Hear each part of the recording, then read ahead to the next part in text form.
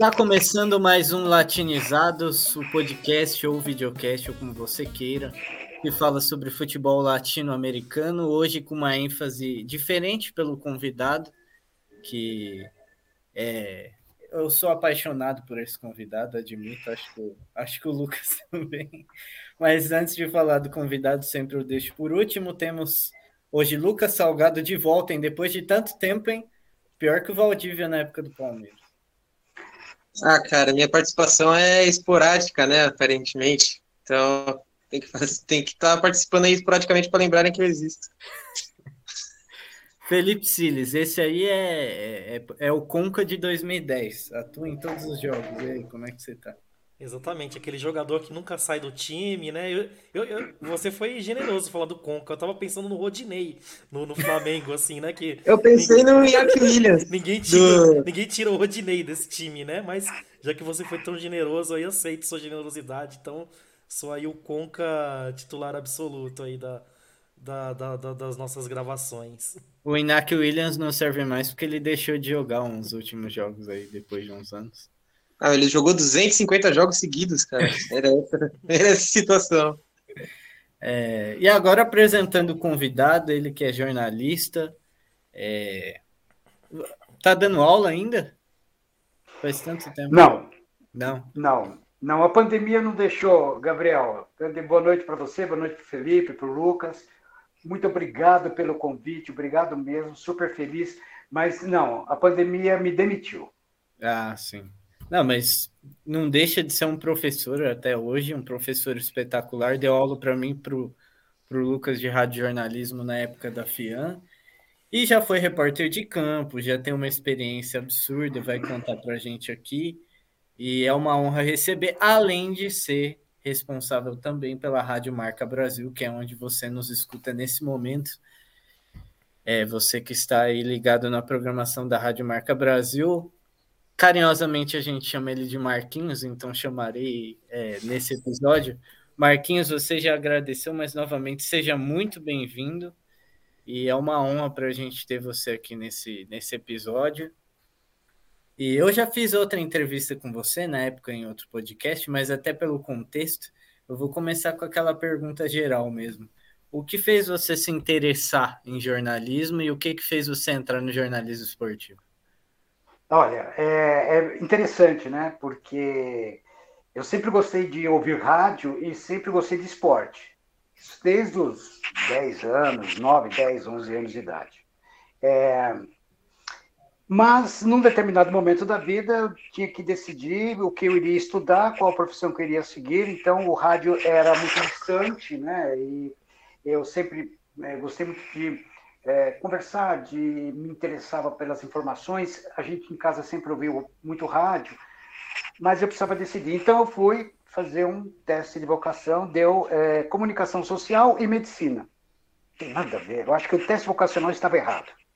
Bom, estava errado mesmo, né? Em primeira parte estava errado porque eu entrei na faculdade de medicina no Rio de Janeiro, em Vassouras, que é o estado do Rio. Frequentei durante um ano e senti que se eu continuasse eu ia matar os pacientes. Não tenho a menor dúvida do mundo. Eu ia aplicar tudo errado, fazer tudo errado, porque foi um ano de sacrifício tentando me encontrar dentro dessa área. Voltei para São Paulo, né, depois desse um ano, e aí falei, não, eu vou fazer comunicação social. E foi quando eu entrei na FIAN, em 82, comecei a faculdade. Na época tinha vestibular, na época tinha classificação, na época tinha tudo. Como eu tinha vindo, né, de um ano, 2 anos anteriores de vestibular muito pesado de medicina, então não foi tão difícil ser aprovado na comunicação. Mas quando eu comecei a estudar, eu já senti que a minha praia era essa. Eu sempre tive apoio da família, né, nesse caso. Então, eu acho que as coisas começaram a acontecer a partir deste momento, né? No momento em que a faculdade me chamou muito a atenção, né, apesar das matérias básicas, mas eu já comecei a ouvir mais rádio, assistir mais televisão, mais esporte, né, saber mais do que estava acontecendo. E aí as coisas foram acontecendo de uma maneira assim muito louca, assim, sem fazer força nenhuma, sem procurar emprego, sem nada. caiu no colo a carreira, o início da carreira da profissional, o início da carreira de jornalista. Legal. Felipe quer fazer uma pergunta, já adentrar no assunto de futebol mais da América do Sul. Fica à vontade que você quiser perguntar. Pô, na verdade eu queria perguntar uma coisa relacionada ao jornalismo mesmo, né? Aproveitar que estamos na presença do jornalista aí tão experiente, né? E eu queria saber como que ele enxerga, porque a gente está lidando com meios de comunicação que são entretenimento, sempre foram, né? Mas eu acho que de um tempo para cá, pelas possibilidades da própria internet e tal, né? Essa coisa do entretenimento ganhou muita força, né? Então eu queria saber do Marco se ele enxerga isso de maneira positiva, se ele acha que tem alguns perigos, de repente, da coisa ficar também entretenimento demais e perder um pouco a essência, assim, a prioridade, né, do que é o jornalismo. Eu queria saber a opinião dele sobre isso. Legal, Fê, legal. Prazer em falar com você, legal, né? Eu acredito que o consumidor ele é muito seletivo, tá? Então, assim, eu trabalhei na Jovem Pan durante 18 anos, no esporte da Jovem Pan, né? Comecei como rádio escuta, terminei como apresentador de programa, repórter de campo e tal. E eu via que o público consumidor da Jovem Pan era no jornalismo público classe ABC. E no esporte, ABCD, F, G, H, entendeu? E aí você vê que o público que consumia o entretenimento na Jovem Pan, além de consumir, logicamente, informação, era um público C e D. É interessante, o público A, ele consumia só jornalismo, A, B só jornalismo, o entretenimento era C e D, né? Pessoas que não tinham, assim, uma certa qualificação de cultura, tal, mas ouviam a PAN pela marca. Quando eu fui para a Band, eu já senti uma diferença muito grande, né? Não tinha uma seleção bem específica, era um público muito misturado, tinha A e tinha A, B, C, D, E, né?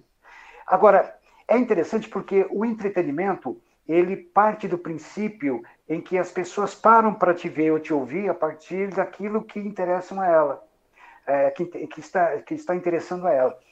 E o conteúdo daquilo que está sendo apresentado é o que fecha. Então, eu acho que a gente não vai cair muito não nesse processo de se perder no caminho por ser mais entretenimento, menos informação, menos esporte, o que seja. Eu acho que a gente tem um público muito grande. Vocês têm um público, vocês que estão fazendo o programa, têm um público muito grande para poder aproveitar o que vocês estão fazendo, como vocês estão trabalhando, a linguagem que vocês usam. Tem um público, sim. Eu não acredito, não, que a gente vai se perder no caminho, não. Lucas, quiser falar qualquer coisa ou perguntar? Eu queria saber se ele tem alguma opinião, né, nessa área da tecnologia. A gente está vendo jornalistas terem perfis pessoais, né, onde eles acabam, os jornalistas de esporte principalmente, acabam passando visões até mais descontraídas para o pessoal, principalmente no Twitter, né, a gente vê o pessoal que na rádio está cobrindo de maneira séria, mas quando ele chega na rede social está fazendo brincadeira, e como ele vê esse tipo de evolução, como isso vem mudando, né, o aspecto de informação, o consumo de informação, porque, querendo ou não, o jornalista mesmo na rede social brincando, ele está passando informação séria, né, entre as brincadeiras, né. Eu queria saber como ele vê essa transformação no jeito do jornalista se comunicar agora usando as redes sociais. Eu acho legal, Lucas. Eu acho legal porque eu vejo de uma maneira muito positiva. Pelo seguinte, você, quando trabalha numa empresa de comunicação, ela tem compromisso comercial, ela tem uma linha editorial, ela tem algumas regras internas, né? Isso acontece, né? Todas as emissoras comerciais que têm um faturamento e vai buscar esse faturamento, ela tem regras, e aí o profissional ele se comporta dentro das regras, né? Apesar da descontração. Então, você tem um programa de entretenimento que o âncora, o apresentador pode se descontrair mais ou menos, né? Você tem um jornal em que ele é opinativo, então a sua opinião pode ser um pouco mais engraçada, menos engraçada. Então, Mas eu vejo assim, essa transformação da mídia fez com que aquele jornalista que era tido como sério no rádio, na televisão, né, ele passou a ser conhecido pelo público consumidor, pelas pessoas que o acompanham, como ele é. Então, a tecnologia ela desnudou o profissional de tal forma que ele não consegue mais ser aquilo que ele numa atividade, num encontro social ou trabalhando numa empresa comercial. Porque muitas vezes o profissional, ele mantém, no encontro social, ele mantém aquela postura. Né? Mas em casa ele é uma pessoa normal. A rede social, Instagram, Facebook, tal, fez com que, principalmente o Instagram, as pessoas se soltassem mais, se apresentassem mais, fossem mais humanas. Aquele espaço entre o profissional idolatrado ou o profissional respeitado passou a ser também visto pelas redes sociais como o ser humano normal, que coloca a sua opinião de uma maneira simples, correta, honesta, sem problema nenhum. Ele não ultrapassa o limite da própria personalidade, da própria formação, né? Mas, ao mesmo tempo, ele acaba sendo um ser humano que está próximo do consumidor. Ele está muito próximo de quem está no Instagram, quem está no Face, né? E em outras mídias sociais. Isso eu acho muito legal. Eu acho que a tecnologia veio apenas para melhorar. Ela não veio para complicar, guardadas as devidas proporções de comportamento e opiniões.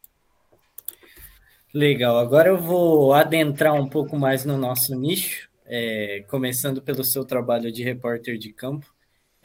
Obviamente você, não por falta de capacidade, viu? Porque eu acho que continuaria exercendo muito bem, mas não atua mais como o repórter de campo. Mas eu gostaria de saber, na sua visão, por exemplo, eu acho que no Corinthians e Flamengo do Maracanã na Libertadores, teve um influencer que saiu lá, estava no campo e comemorou junto com o jogador e tal, e ele não era imprensa. Então, e ao mesmo tempo a impressão hoje em dia na Libertadores, os repórteres não podem entrar lá e entrevistar jogador como antigamente e tal. Eu gostaria de saber a sua visão, adentrando um pouco mais no nosso nicho, como eu falei, com a Comebol, a sua visão dessa questão dessas restrições com a imprensa para fazer essa reportagem de dentro do campo e, ao mesmo tempo, essa liberdade que muitas vezes é dada para pessoas que não são jornalistas. Qual a sua visão geral sobre essa questão? Sou totalmente contra, Gabriel. Totalmente contra. Eu sou da época em que você esperava a porta do vestiário abrir para você entrar e fazer seu trabalho. Né? Você entrevistava o jogador, muitas vezes ele tinha acabado de tomar banho, e você colocava lá o fone para ele ouvir, o âncora, o apresentador lá no estúdio, o Milton lá na Jovem Pan, na Avenida Paulista, você está no Pacaembu, e você fazia entrevista, e o cara ouvia o gol dele, o cara descontraído e tal. Eu acho que cerceou demais, né, algumas coisas, e olha, se tornaram chatas demais. Por exemplo, que é coisa mais chata que entrevista coletiva dirigida? Pô, na pandemia, os caras mandavam a pergunta, a gente ouvia no rádio a pergunta gravada, né, Felipe? Né, Lucas? A pergunta gravada, e aí o técnico ou o jogador respondia aquilo, muito mecânico. E sou completamente contra a influência ter acesso a determinados locais do estádio, pô. Se o repórter que vai fazer o trabalho dele para a empresa dele ou para a emissora que é dele não pode entrar no campo, um influencer ou alguém que tem seguidores na internet também não pode. E acho que a Comebol erra, como a Federação Paulista começou a aceitar determinadas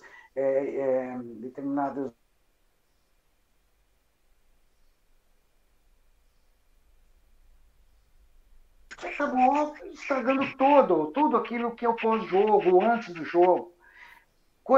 As bandeiras estão voltando nos estádios, ok? Legal. Por que os repórteres de campo não podem circular, esperar os jogadores entrar no campo normalmente, como entravam antigamente, entrevistar, ele tem lá 2 minutos, 3 minutos para entrevistar os jogadores, tal, naquele clima, naquele som ambiente, até com imagem, né? E depois ir para trás do gol. e trabalhar tranquilamente, levando com precisão a informação daquele lance, daquele pênalti, daquele impedimento, né? Discutindo.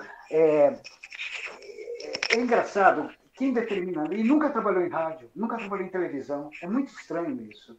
Quem faz leis proibindo, cerceando o trabalho de repórter, em vestiário, no campo, nunca trabalhou no campo.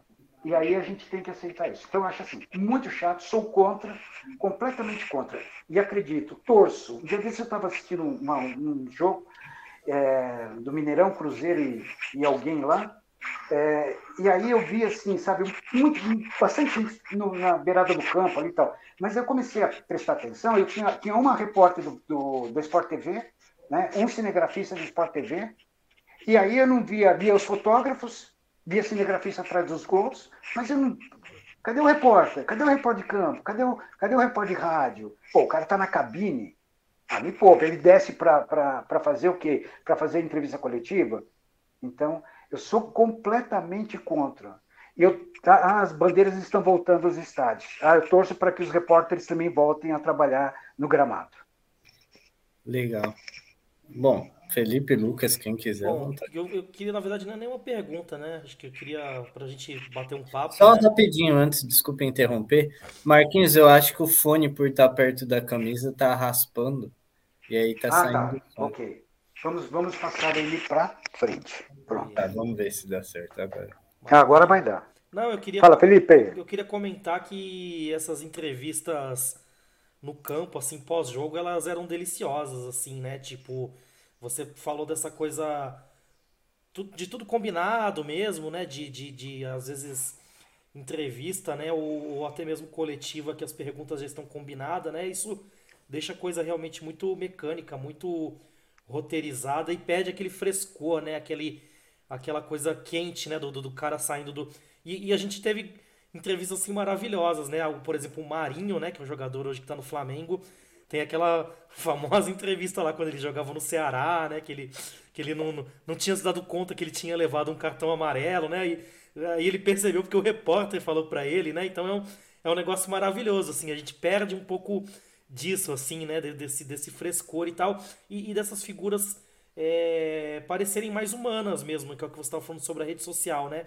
Eu acho que o repórter de campo deixava o jogador mais espontâneo, mais humano, né? Porque você pegava ele ali na emoção do jogo ali, né? No calor da partida, do acontecimento. Então eu concordo aí com tudo que o Marcos falou e repórter de campo, assim, é importantíssimo, assim, né? Pro público, para trazer esse frescor, esse calor, né? Do estádio.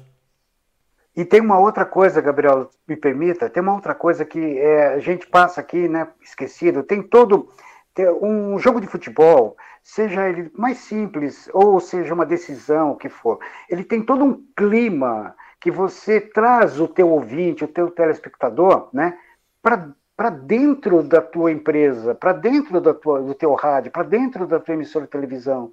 Então, a gente tinha lá um clássico, por exemplo, São Paulo e Corinthians, no Pacaembu, a gente sabia que os ingressos já estavam todos vendidos, lá tinha 70 mil pessoas, cabia na época, e aí a gente ia para a concentração do Corinthians, que ficava na Rua Itapeva, e num flat, e aí você via os jogadores descendo, né, cumprimentando os repórteres, 3, 4, 5, 6 repórteres ali, e os caras já faziam sinal assim, ô Felipe, vamos, você bate um papo depois do almoço comigo? A gente vai estar... Lógico, eles pela identificação do microfone, eles sabiam de que emissora você era, ele te conhecia.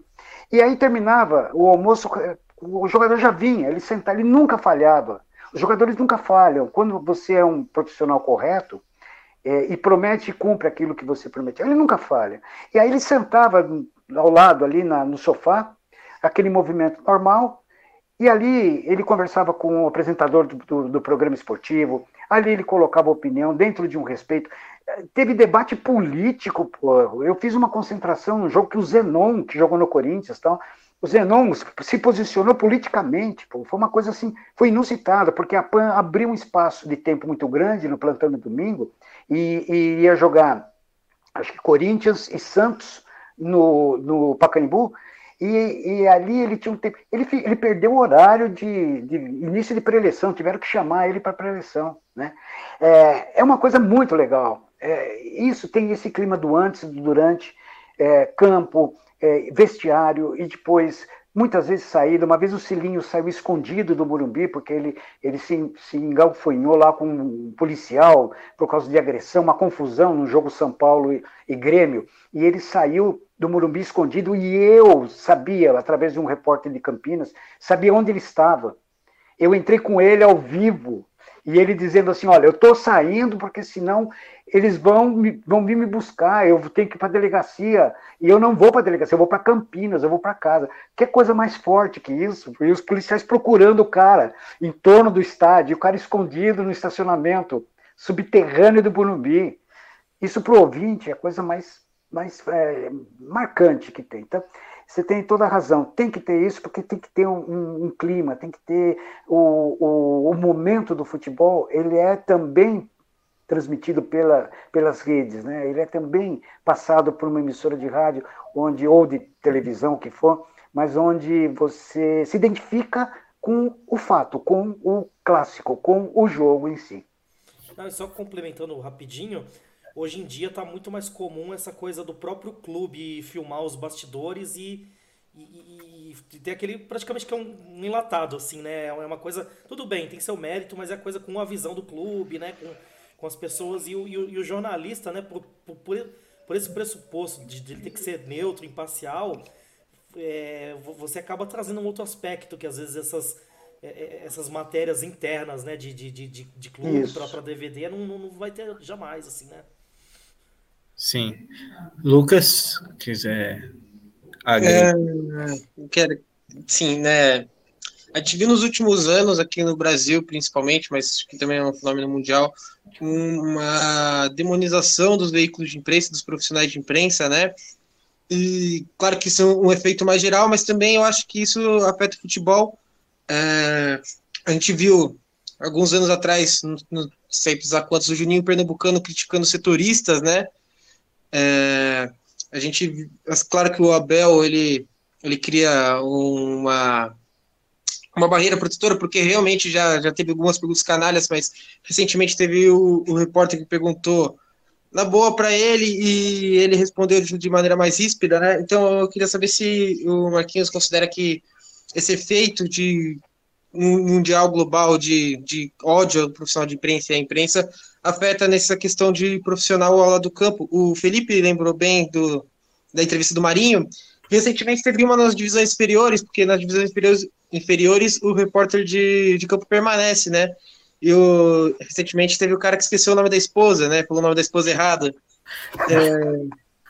Então é um negócio que a gente vê que talvez esteja acontecendo nas divisões maiores, assim, por também esse fenômeno do ódio à imprensa que tomou conta, porque nas divisões menores continua o repórter de campo e trabalha normalmente no interior e etc.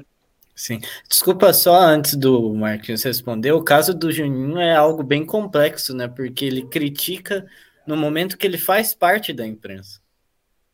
Então, mas enfim, é verdade, é verdade, você tem toda a razão. Ô, Luccas, e eu digo para você o seguinte, eu acho que essa animosidade é o efeito do distanciamento entre o profissional de imprensa e o profissional do clube, ou jogador, ou treinador, ou diretor e tal. E explico para você por quê. Todo efeito, todo processo de trabalho em comunicação, ele requer muito a postura de ambas as partes, né? O efeito, resultado positivo, é também o efeito da postura e do caráter de quem está trabalhando. Então, quando você tem um bom relacionamento, principalmente o setorista do clube, tem um bom relacionamento primeiro com os jogadores, depois com a diretoria, não que ele seja obediente aos pedidos, mas ele é negociante em relação a alguns fatos. E a animosidade passa, sim, a ser um fator que nós estamos encontrando e vendo hoje, devido a esse distanciamento, a esse contato, né? Como o Felipe falou, a esse enlatado de DVD que você desce goela abaixo, é que você não está muitas vezes nem se importa, você vê por curiosidade, para ver se acontece algum fato diferente. Então, eu analiso da seguinte maneira: todo processo em que existe um disque-me-disque e não há presença física das partes envolventes, ter logo felicidades, ou das partes envolvidas, ter logo felicidade. Vai continuar assim mesmo, né? Eu tenho um fato interessante: o Arnaldo Faria de Sá era presidente da Portuguesa de Desportos, né? E o Arnaldo sempre foi um político, ele faleceu recentemente, o Arnaldo sempre foi político. E na Portuguesa ele não era nada mais, ele era nada mais, um político que amava o clube, né? E que muitas vezes abriu o bolso para trazer determinados jogadores. Ele montou uma baita equipe em 96, que foi uma equipe, vice-campeã brasileira, né? Dentro do Estádio Olímpico. E o Arnaldo era o seguinte: ele procurava esconder o que ele ia fazer em termos de contratações. Mas a gente descobria, sempre tem alguém tem um roupeiro que fala, tem um massagista que conta a história, tem um médico do clube que escorrega e fala. Quer dizer, essa é a essência da reportagem, e é aí que você estreita laços, né? Eu estava conversando com o Edu, que era massagista da Portuguesa, e sem querer, ele falou assim: você vê o Roberto Dinamite, né? Um cara que está lá no Rio, está em fim de carreira e tal, ele podia vir para São Paulo, né, encerrar a carreira na Portuguesa, porque ele joga no Vasco, tal, uma história. Aí eu fiz assim para ele: mas seria legal, o que você acha? Você acha que pode acontecer? Ele falou: eu acho até que pode acontecer, porque o Arnaldo é louco, né? Quando ele falou isso, eu fiquei ligado. Eu cheguei na rádio e liguei para o Israel Gimpion no Rio de Janeiro, que era o correspondente carioca da PAN. Falei: Israel, olha, eu conversei assim, não dei a fonte, logicamente. Ele falou: você sabe que tem um papo aqui, que ele vai jogar. Eu falei: então ele vai jogar na Portuguesa. E aí, imediatamente, eu passei um fone para o Arnaldo Faria de Sá. O Arnaldo não quis atender, a secretária falou que ele não ia atender, ele estava em reunião. Como era depois do almoço, eu peguei a viatura com o motorista e fui para a Portuguesa. Eu cheguei lá, ele estava lá, pedi para falar com ele, e o Felipe, Lucas e Gabriel, esse laço é que é legal, porque não tinha ninguém. Eu cheguei lá, falei: preciso falar com o presidente, não é entrevista, não, só queria falar com ele rápido. Aí a secretária: vou ver se ele pode te atender. Chegou lá, ele falou: manda entrar. Eu falei: Arnaldo, vamos conversar aqui. Você está trazendo o Roberto Dinamite, não minta. Ele fez assim: quem foi o filho da mãe que te contou? Eu fiz assim: então você está trazendo mesmo? Ninguém me contou. Eu estou falando porque houve uma conversa no Rio de Janeiro, do Israel. Ele fez assim: então, nós vamos formar um pacto aqui. Eu estou fechando com ele direto, né? Nem empresário, nada, é com ele. Depois o empresário vai entrar na jogada. Só que você não pode falar, porque se você falar, se você abrir a boca antes de eu te avisar, eu mando te matar. Eu fiz assim: eu sei que você é louco e vai fazer isso mesmo. E rimos, tal, na boa. Eu falei: então vamos fechar um pacto aqui. Quando você contratar, você fechar, você vai pedir para alguém me avisar. E esse alguém é gente da tua confiança. E foi o que aconteceu. Quando ele fechou o contrato, quando ele fechou assim, ele vai vir mesmo, beleza? Quem me ligou foi o doutor Júlio César, que era médico da Portuguesa. Aí eu quero falar com o Marcos, com o Marquinho, falou comigo, ele falou: o Roberto Dinamite está bem fisicamente, ele está sem problema médico, o presidente pediu para te avisar que está tudo ok. Falei: muito obrigado. Fui para o microfone e dei com exclusividade que o Roberto Dinamite estava chegando na Portuguesa. Mas, isso daí era notícia? Para mim era, para o torcedor da Portuguesa era, para a imprensa era, porque depois ligou. Rádio Gazeta, o Zé Calil estava na Rádio Globo, ligou para mim. Todo mundo começou a ligar na Jovem Pan, porque a pessoa da imprensa, o jornal Gazeta Esportiva, o JT, eles queriam saber como é que foi feito isso, né? Como é que você, tá mesmo? Eu falei: tá. E aí o Israel já fez o link e falou com o Roberto Dinamite lá, e o Roberto estava na Portuguesa, e eu fiquei sabendo primeiro através dessa confiabilidade, né? Desse respeito que hoje não tem mais. Hoje tem animosidade, isso sim. Antes de eu fazer minha pergunta, essa você não sabe, hein, Marquinhos? O Calil torce para que time? Ele não revela. Ele não revela, mas ele é santista, esse filho da mãe. Eu sei. Ele é doente. Ele é um santista do meu amigo, uma pessoa. O Zé Calil é uma pessoa que é muito. Ele trabalha, ele tem um senso de equilíbrio para tratar com as pessoas, né? É o medo de errar, né? Ele foi secretário de esportes de Barueri, ele foi dirigente do Barueri, ele trabalhou na Rádio Globo, inclusive ele foi para a Jovem Pan, fez um tempo de rádio escuta quando eu já era produtor na Pan. A gente tem uma amizade secular, e eu vou falar para vocês, ele é santista. Pode contar, isso eu posso falar, não tem problema. Luccas, por essa você não será. Lucas, você está surpreso? Essa me pegou de surpresa, na verdade, sim, cara. Não sabia, não. Ele é assim, pode contar que ele é. Vamos lá, só para pegar um gostinho do que é a nossa área, que é o futebol latino, antes que termine, que a gente está com um pouquinho de tempo, gostaria que você desse a sua visão, você que já é mais experiente, das eliminatórias sul-americanas, desde a época que você era repórter até os dias de hoje. Qual a sua visão? Porque mudou o regulamento, vai mudar de novo o regulamento, que vai ser um absurdo, porque vão manter como é hoje, sendo que vão classificar quase os 10 países para a Copa do Mundo. Gostaria de saber sua visão resumida assim, do que rolou, porque foi mudando a qualificação, mas vamos colocar assim, desde aquela época que o Rojas se cortou no Maracanã, que era mais difícil do Brasil chegar, 94 que o Romário teve que fazer os 2 gols, 2002 que quase não classificou, até agora que qualquer um vai classificar. Então, qual a sua visão sobre isso como repórter de quem já viu tão de perto essa... Não, eu gostei que você falou, como hoje qualquer um se classifica, né? Eu achei legal, porque eu também tenho essa visão, hoje qualquer um se classifica, não é que qualquer um se classifica, pô, hoje está mais fácil, você pega a bandeira do clube e você fala assim, pô, esse clube aqui me dá um retorno, pega a bandeira da seleção do país e fala, essa seleção aqui me dá um retorno de audiência, de público, tal, fantástico. Esse país aqui ama futebol, que o pessoal se mata por causa disso. Eu vejo assim, ó,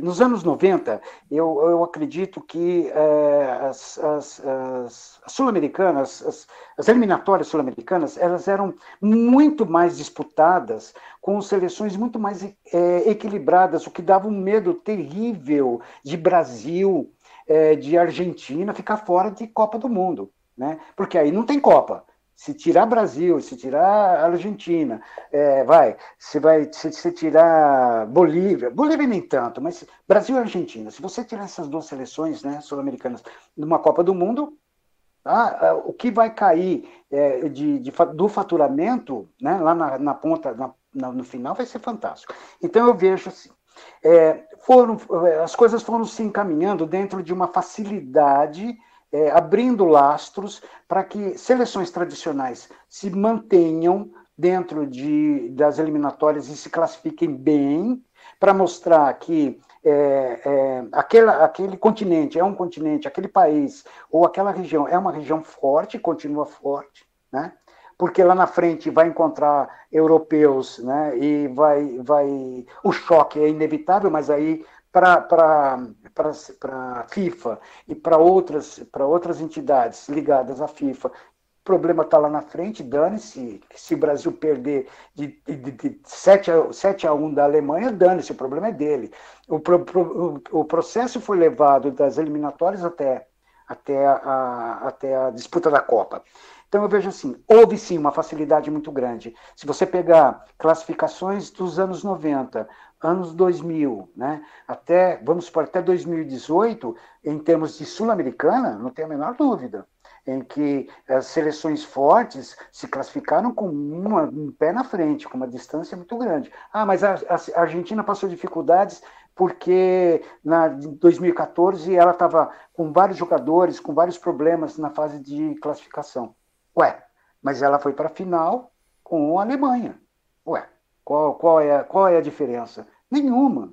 Então, é o momento que é disputada a eliminatória, é naquele momento em que as coisas começam a ser mostradas.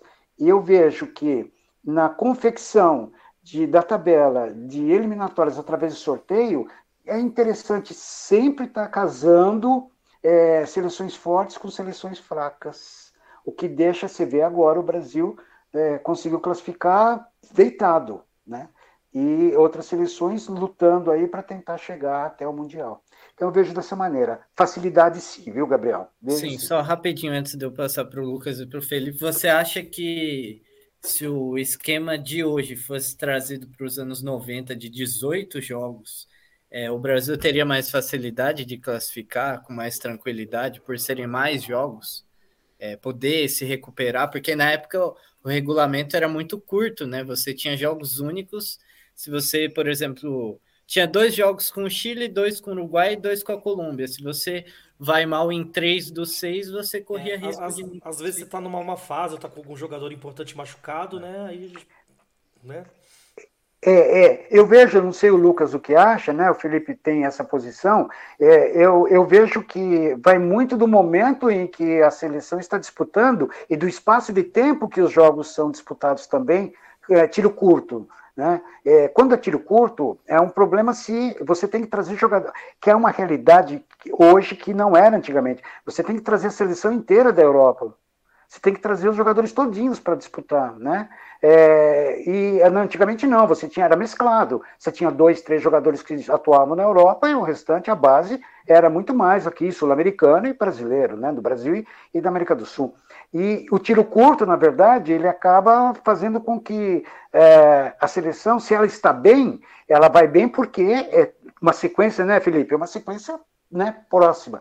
Quando você é espaço e faz 18 jogos, fazendo ida e volta, convocando toda aquela balela toda, aquela conversa toda, você começa a preparar um outro clima, um outro tipo de seleção, né? E você tem essa logística difícil que é trazer o pessoal para poder, os jogadores para poder trabalhar. Então, eu sinto que eu sou a favor do tiro curto, né, como era antigamente, porque ele traz uma realidade maior da área técnica da seleção.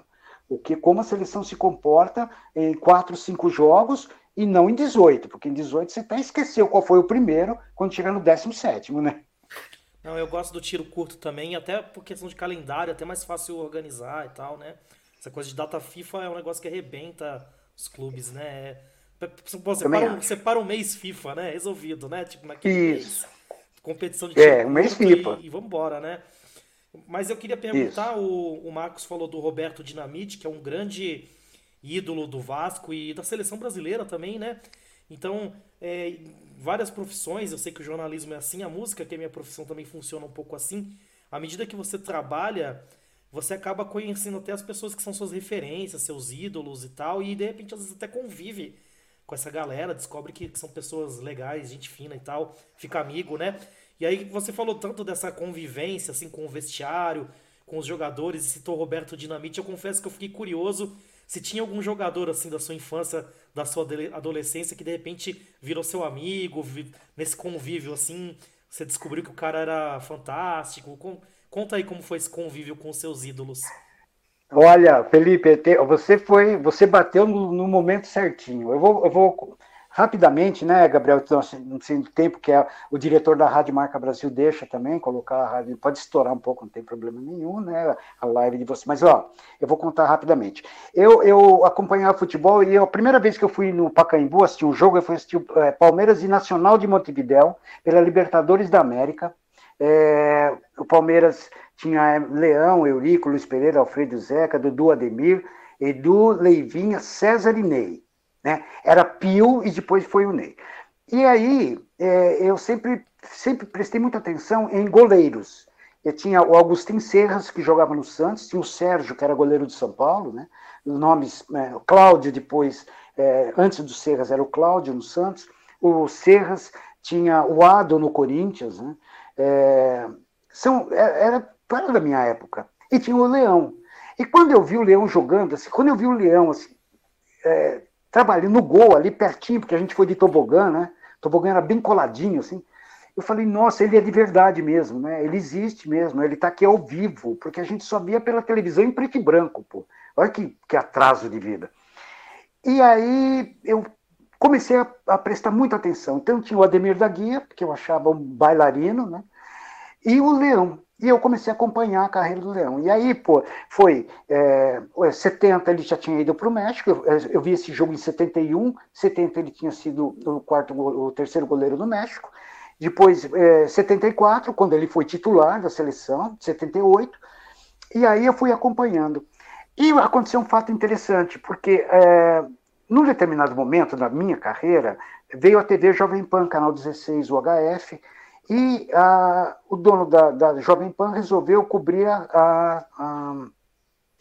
o torneio juvenil, a Copa São Paulo. A Copa São Paulo de futebol júnior, a Jovem Pan TV estreou na Copa São Paulo. E o Flávio Prado, uma semana antes, 10 dias antes do jogo de estreia, era Portuguesa e América, o Flávio Prado falou para mim assim, escuta, a gente precisa arranjar um comentarista para pôr no jogo de estreia. Eu falei, eu tenho um cara legal, que eu trabalhei um cara metido a besta, que tem uma personalidade fortíssima, que eu achei que ia ser um desastre, minha convivência com ele foi curto, mas é um cara legal que eu acho que se eu falar com ele, ele vai aceitar, que é o Leão. Ele treinou a Portuguesa, né? E o jogo é Portuguesa, como ele treinou, vai dar um gancho legal. Você fala com ele? Eu falei, aí fica difícil, né? Pô, eu tenho contato dele, vou conversar. E conversei com a dona Silvia, que é a mulher dele, primeiro. Ela me passou, e eu falei, Leão, vai acontecer assim, assim, assim. Ele falou, tô dentro. Eu falei, peraí, você vai? Ele falou, não é no Pacaembu? Eu moro do lado, eu tô dentro, eu vou sim. Ele falou, só que minha mulher me leva, alguém tem que me levar de volta para casa. Eu falei, então eu te levo. Olha como são as coisas. Nós trabalhamos durante 2 anos juntos, na TV Jovem Pan, cobrindo o Campeonato Paulista.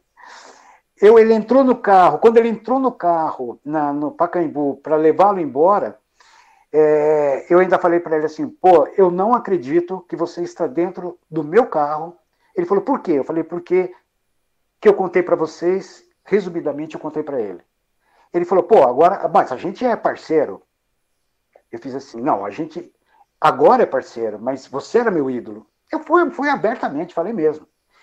E essa convivência levou ao ponto de, quando eu casei, ele foi pela segunda vez técnico da Portuguesa, e quando eu casei, eu deixei um convite lá no quadro Embora da Portuguesa, que eu ia casar, porque eu tinha amizade com todo mundo lá. E ele chegou para mim e fez assim, ele me chamava de Baixinho, ele falou, Baixinho, é o seguinte, para onde você vai? Eu falei, eu vou para Maceió, de viagem. Ele falou, então minha casa é em Porto de Galinhas, eu quero que você de lá, você vai ligar para essa pessoa aqui, que é meu sócio numa agência, que eu tenho uma agência de automóveis lá em Recife, desde que eu dirigi o Náutico, né? E o esporte, não sei. E aí eu quero que você fale com ele e vá para... Fique uns dias lá em casa. Eu não fiz isso, eu não fui. Né? Não fui, não deu certo, não fui. Mas essa imagem que eu tinha num cara arrogante, num cara, sabe, mas de um baita goleiro e de um baita profissional, o cara ali tornou-se um amigo. Então, vira e mexe, às vezes eu tenho o telefone dele, tem o WhatsApp, às vezes ele vai estar na fazenda, e aí eu vejo alguma coisa, então eu mando para ele. Né? Vejo alguma coisa, envio para ele lá. Ele, obrigado, você enviou para mim, porque ele não é de rede social, não é de nada, né? Mas ele responde. Então, essa historinha aí, que já estourou o tempo, essa historinha aí é que foi legal para gente que tem esses ídolos e que consegue chegar próximo. Sensacional. Lucas, a última pergunta aí pro Marquinhos, ou comentário, ou o que você quiser.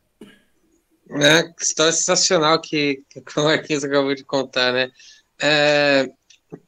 Eu tenho um colega que ele é colega, assim, mais ou menos, conhecido de internet, assim, antes de... A gente trocava experiências de jornalismo, e ele tá cobrindo São Paulo agora, e ele fala que é surreal cobrir o Rogério Ceni, assim, que ele cresceu tendo o Rogério Ceni como ídolo.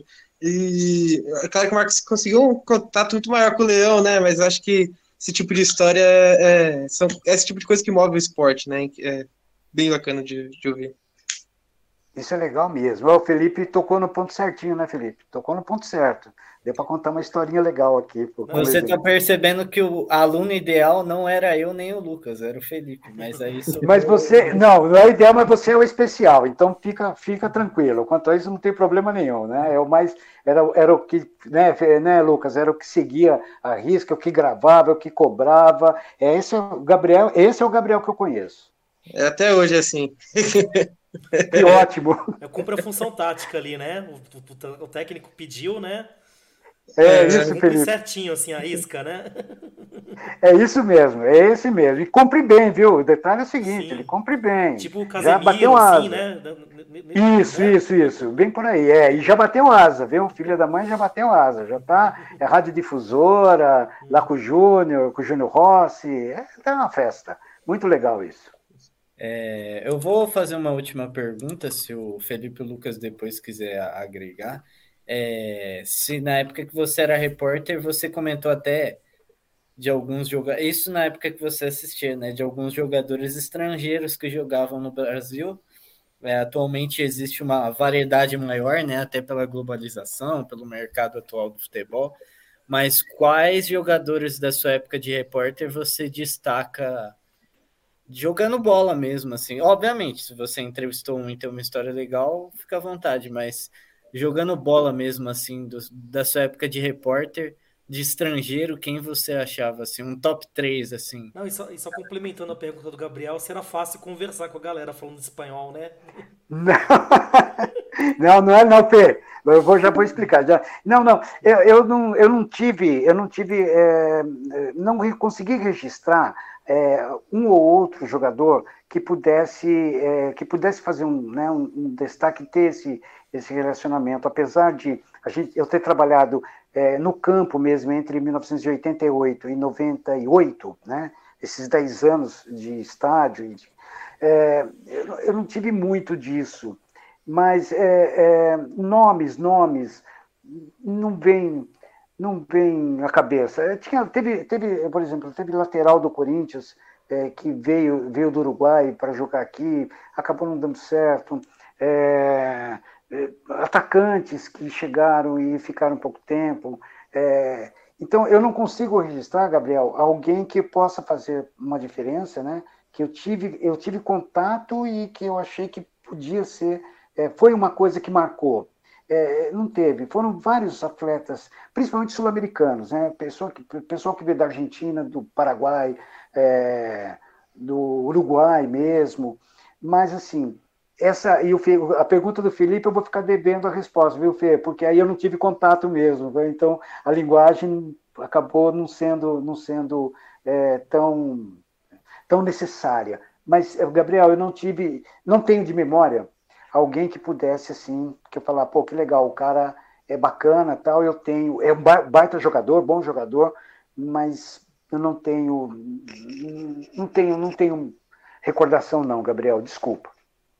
Tranquilo. Lucas, a última pergunta agora, para encerrar. A gente tem 9 minutos de Google Meet aqui. Eu queria, acho que voltar para a eliminatória, que eu fiquei com ela na cabeça a pergunta e eu vou me culpar à noite se eu não fizer. Você não acha que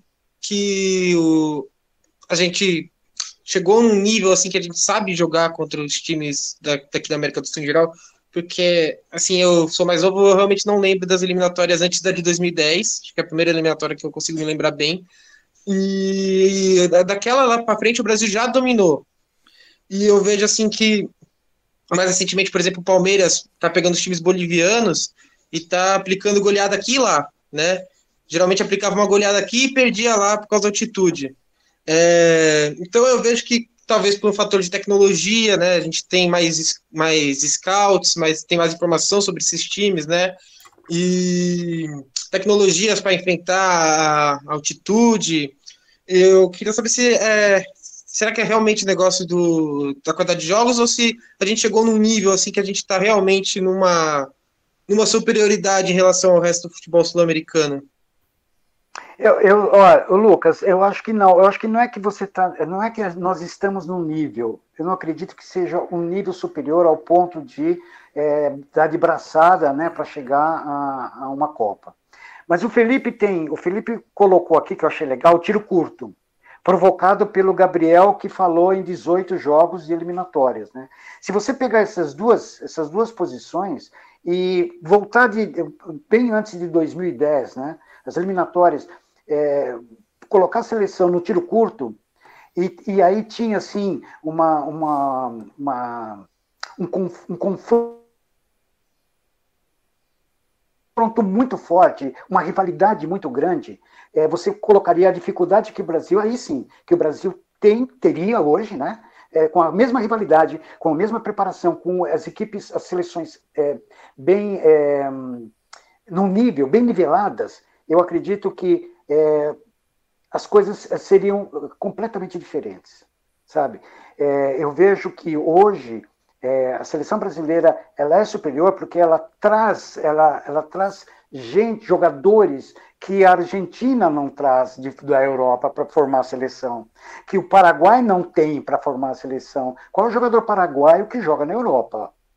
Né? Qual é o jogador argentino que está na Europa? Aí você tem ali um número.